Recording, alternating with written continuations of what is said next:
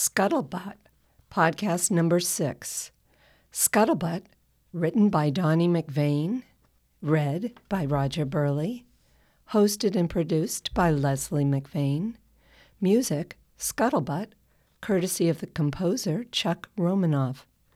Scuttlebutt is a Bertha May production and is sponsored by Portland Media Center. Scuttlebutt is the story of two young men from a tiny community in Casco Bay, Maine, one who went to war during World War II and one who stayed home, and how their dreams of life in the community have changed. When we last left Scuttle, Spermer had an eye-opener experience when he inappropriately commented about Joy's physical appearance to Manly. And now, Part 6 of Scuttlebutt by Donnie McVean. See the burly longshoreman showing off his biceps, heaving and hauling mighty freighters in and out. All of the town folk think he's quite a guy, except he don't lift a finger to help around the house. Scuttlebutt, ain't it a shame?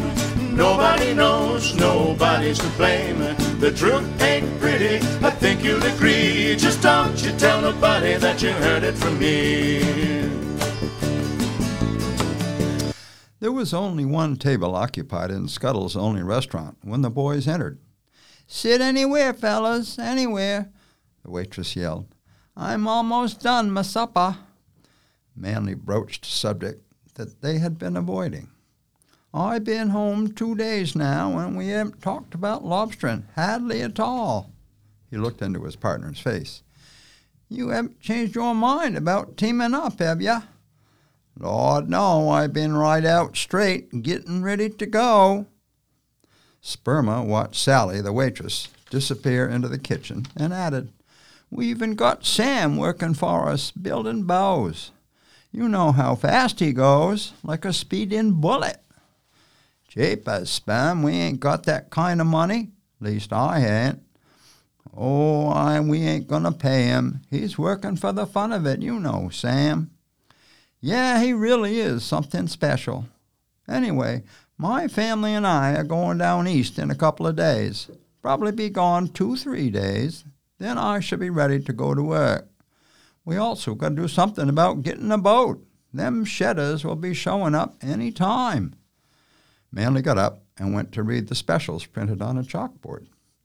"Wonder how fresh the herring are," he said to himself. "The sardines were wiggling this morning." "I ain't really hungry, but they do sound good. I'll have just a small order, Sally, my girl."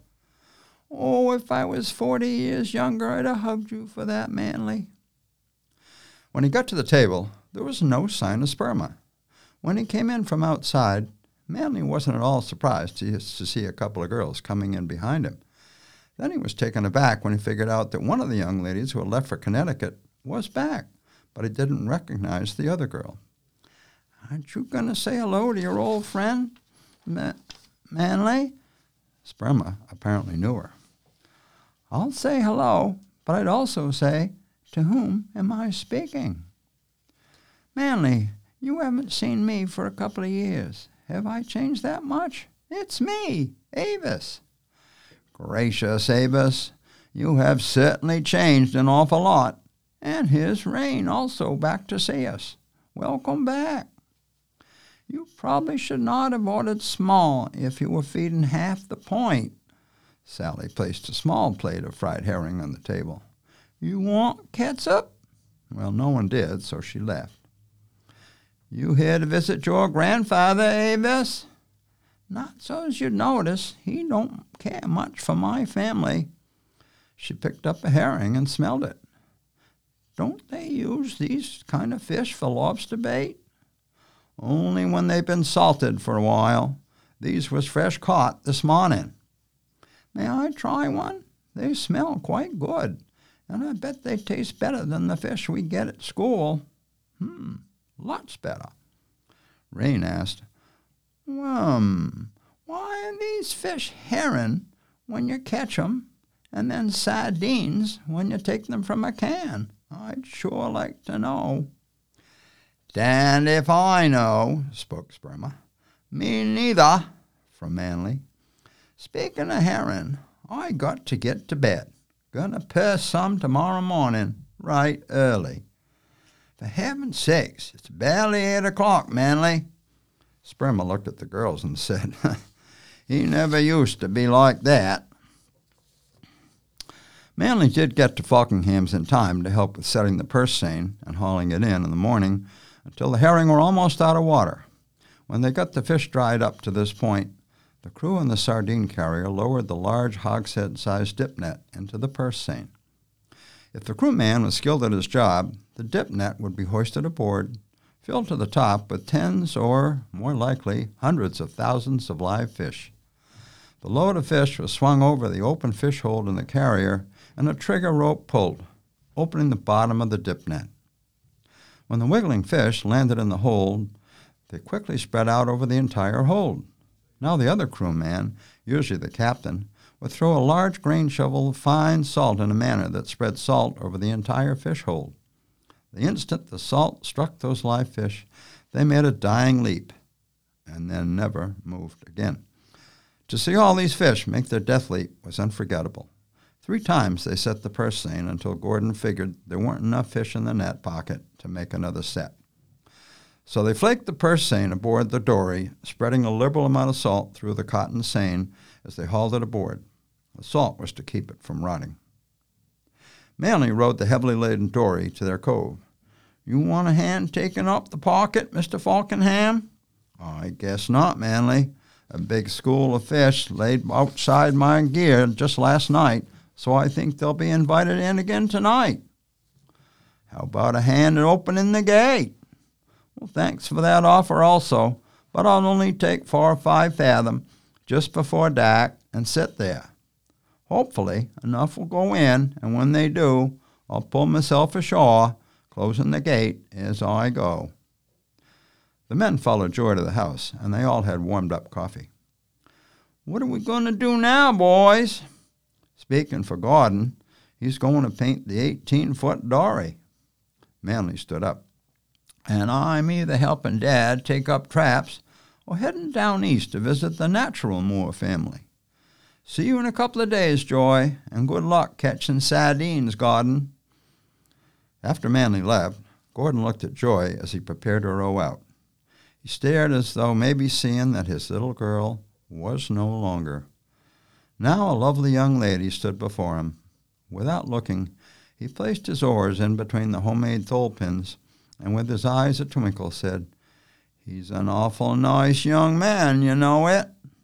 His daughter just smiled.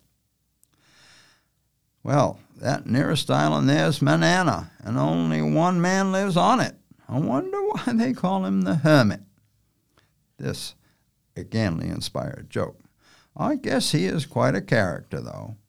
And beyond that is Monhegan, a very popular resort island, though I can't imagine why. They do have awful good lobstering and a lot of white water around the shore." He continued, "Hey, I bet that's their ace in the hole. Artists love to paint action, and to break it with white water flying is sort of exciting to see. All around the islands is a closed area, and the only people who can fish there are Monhegan residents. Talk about shooting fish in a barrel. Beats me why they only fish in the winter, though. Probably like to suffer," Ganley told himself on his way to the stern. He went aft to sit beside Truly, who said, "Isn't it wonderful to have summer weather again? For a while there it seemed like it would never warm up. Today's actually almost too warm." Ganley was always ready with an answer. "That's 'cause we're going fair wind. If we was heading into it, we'd be a-shivering." "Then let's just keep going this way," Truly joked. "How much farther is it? The ocean just seems to get bigger and bigger." "And the boat just gets smaller and smaller." He put his arm around his wife. "I can't for the life of me figure out why you said yes to me when you could have had any one of them well-off young guys that was thirsting after you. But boy, I'm sure glad you did," with a squeeze of her shoulder and a dry peck on her nose. I just wish we could have had more children, Gainley. Can't imagine what ails me. Or me. I am getting to be an old coot, you know, with another squeeze. And there was that time when Manly had the mumps. That must have been what ailed me. I've heard that could make a fella sterile. A high, bold island appeared to be floating ever higher from the sea. That's rock-bound ahead, ain't it, Dad? Manly yelled aft. Must be. Nothing else out here. As they made their way into Rockbound Island's best feature, the well-preserved harbor, Gainley was the only one aboard who began to worry. He knew it was strange that none of the lobster boats were in port at this time of year. After they rowed ashore, it was stranger still. Gainley's former home was wide open with an overcooked pie starting to smoke in the oven. Something had to be wrong. They could only pray that it wasn't too bad. Their prayers went unanswered, though, as they discovered when Richie Moore ran by on the path they were following, muttering, "He's drownded for sure." But he was gone before they could get any more information. Their trip across the small island continued with sinking hearts. From a hill, it was easy to see a congregation of boats that really could only indicate one thing.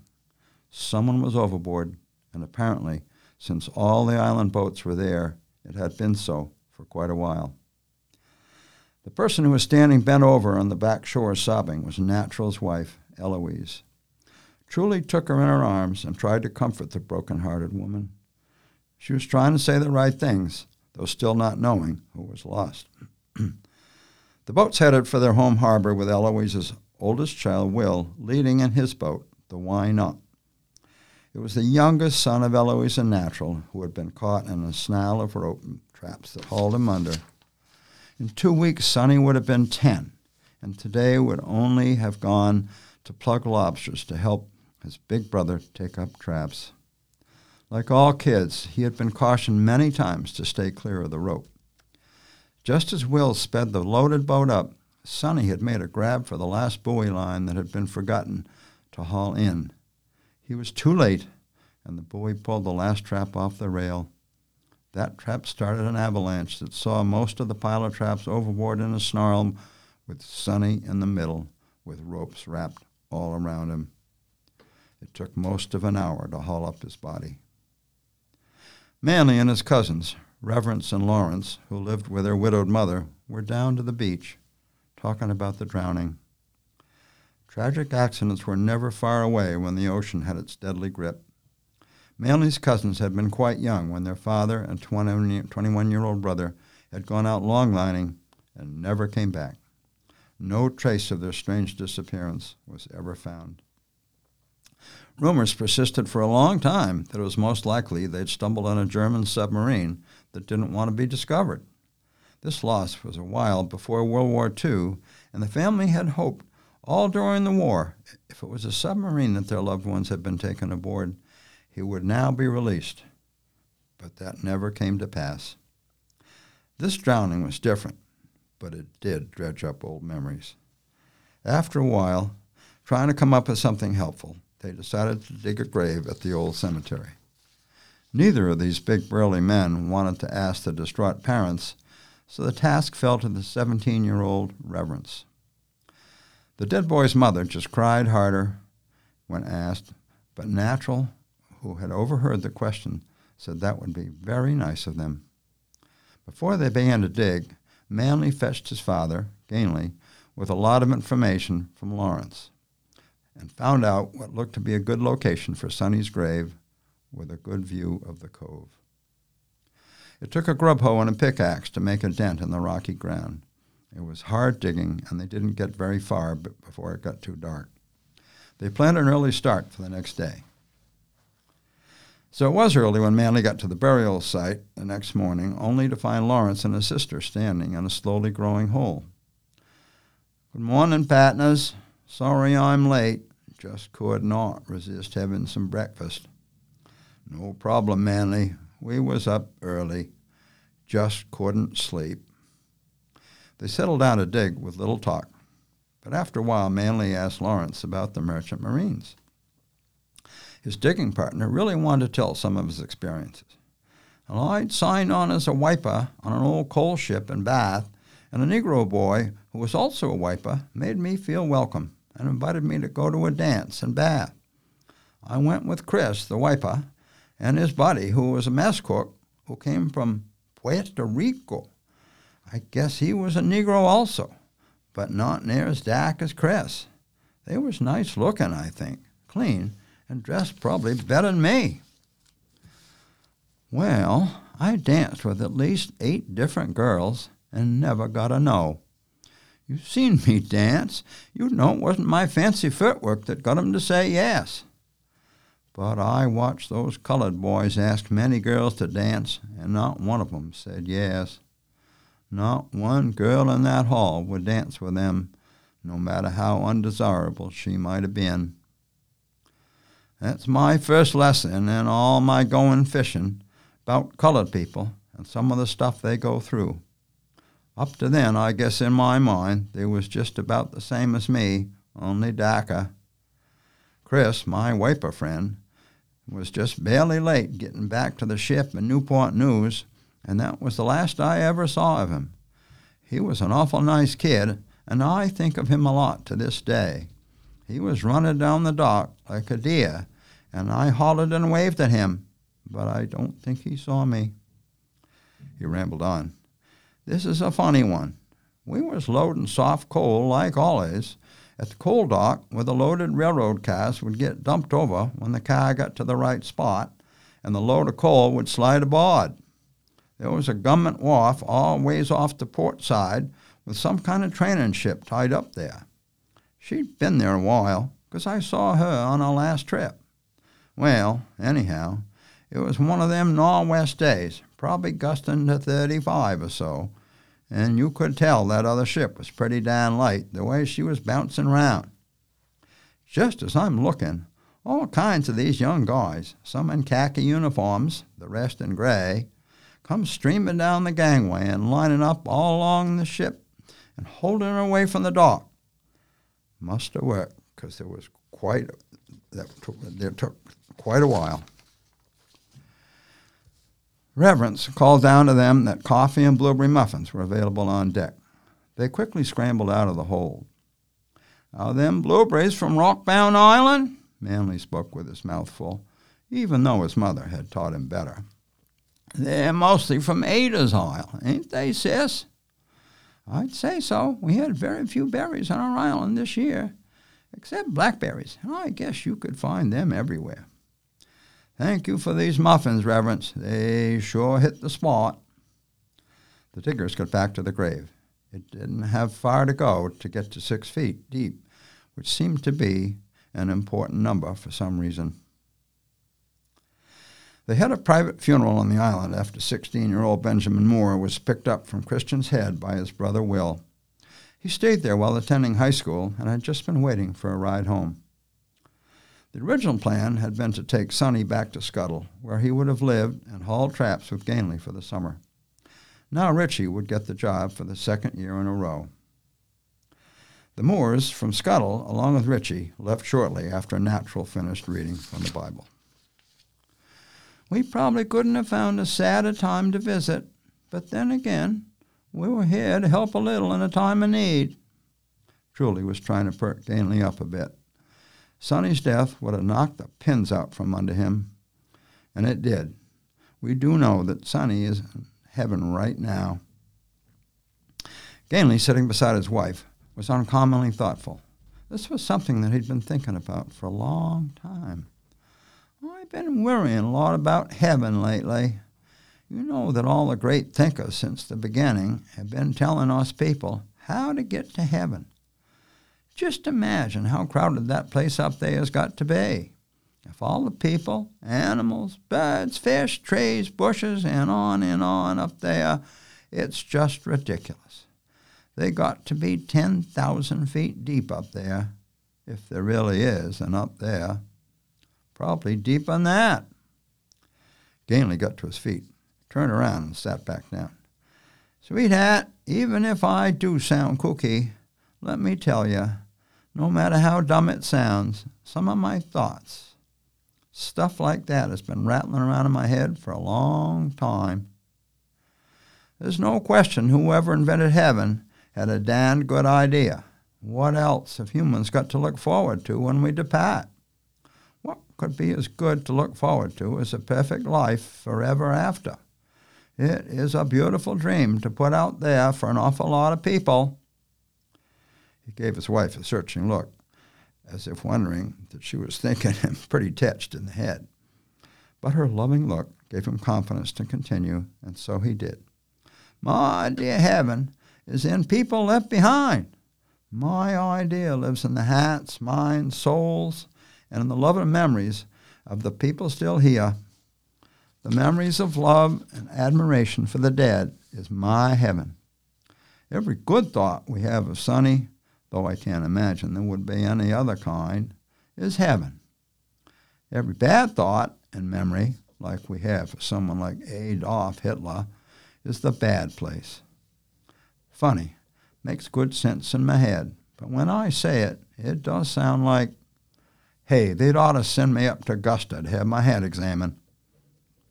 Gainley, you are the most lovable man God could find. It's little wonder I can't get over you.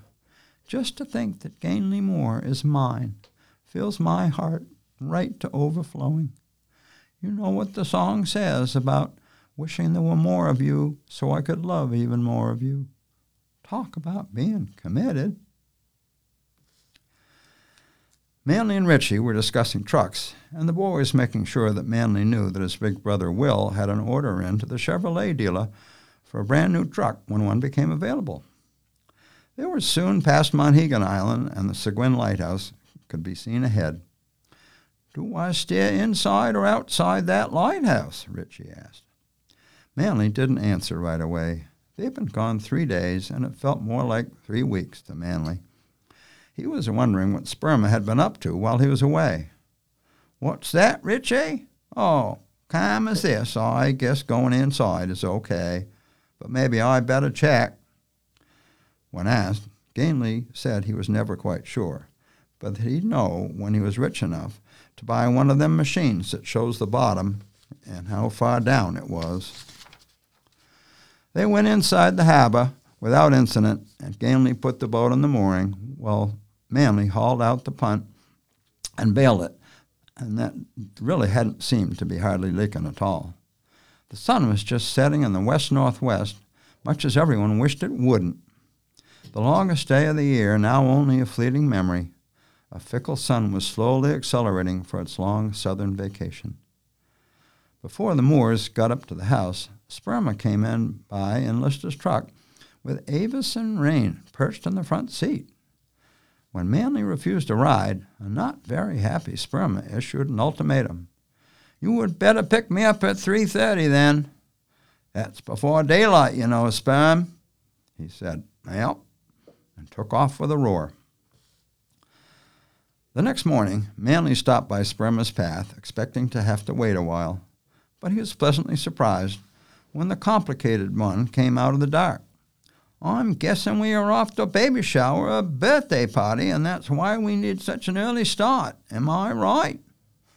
With a chuckle, Sperma said, we are to pick up some cedar logs that we swapped for, even, with them fellers. They parked on a little used road with a lot of backing and filling.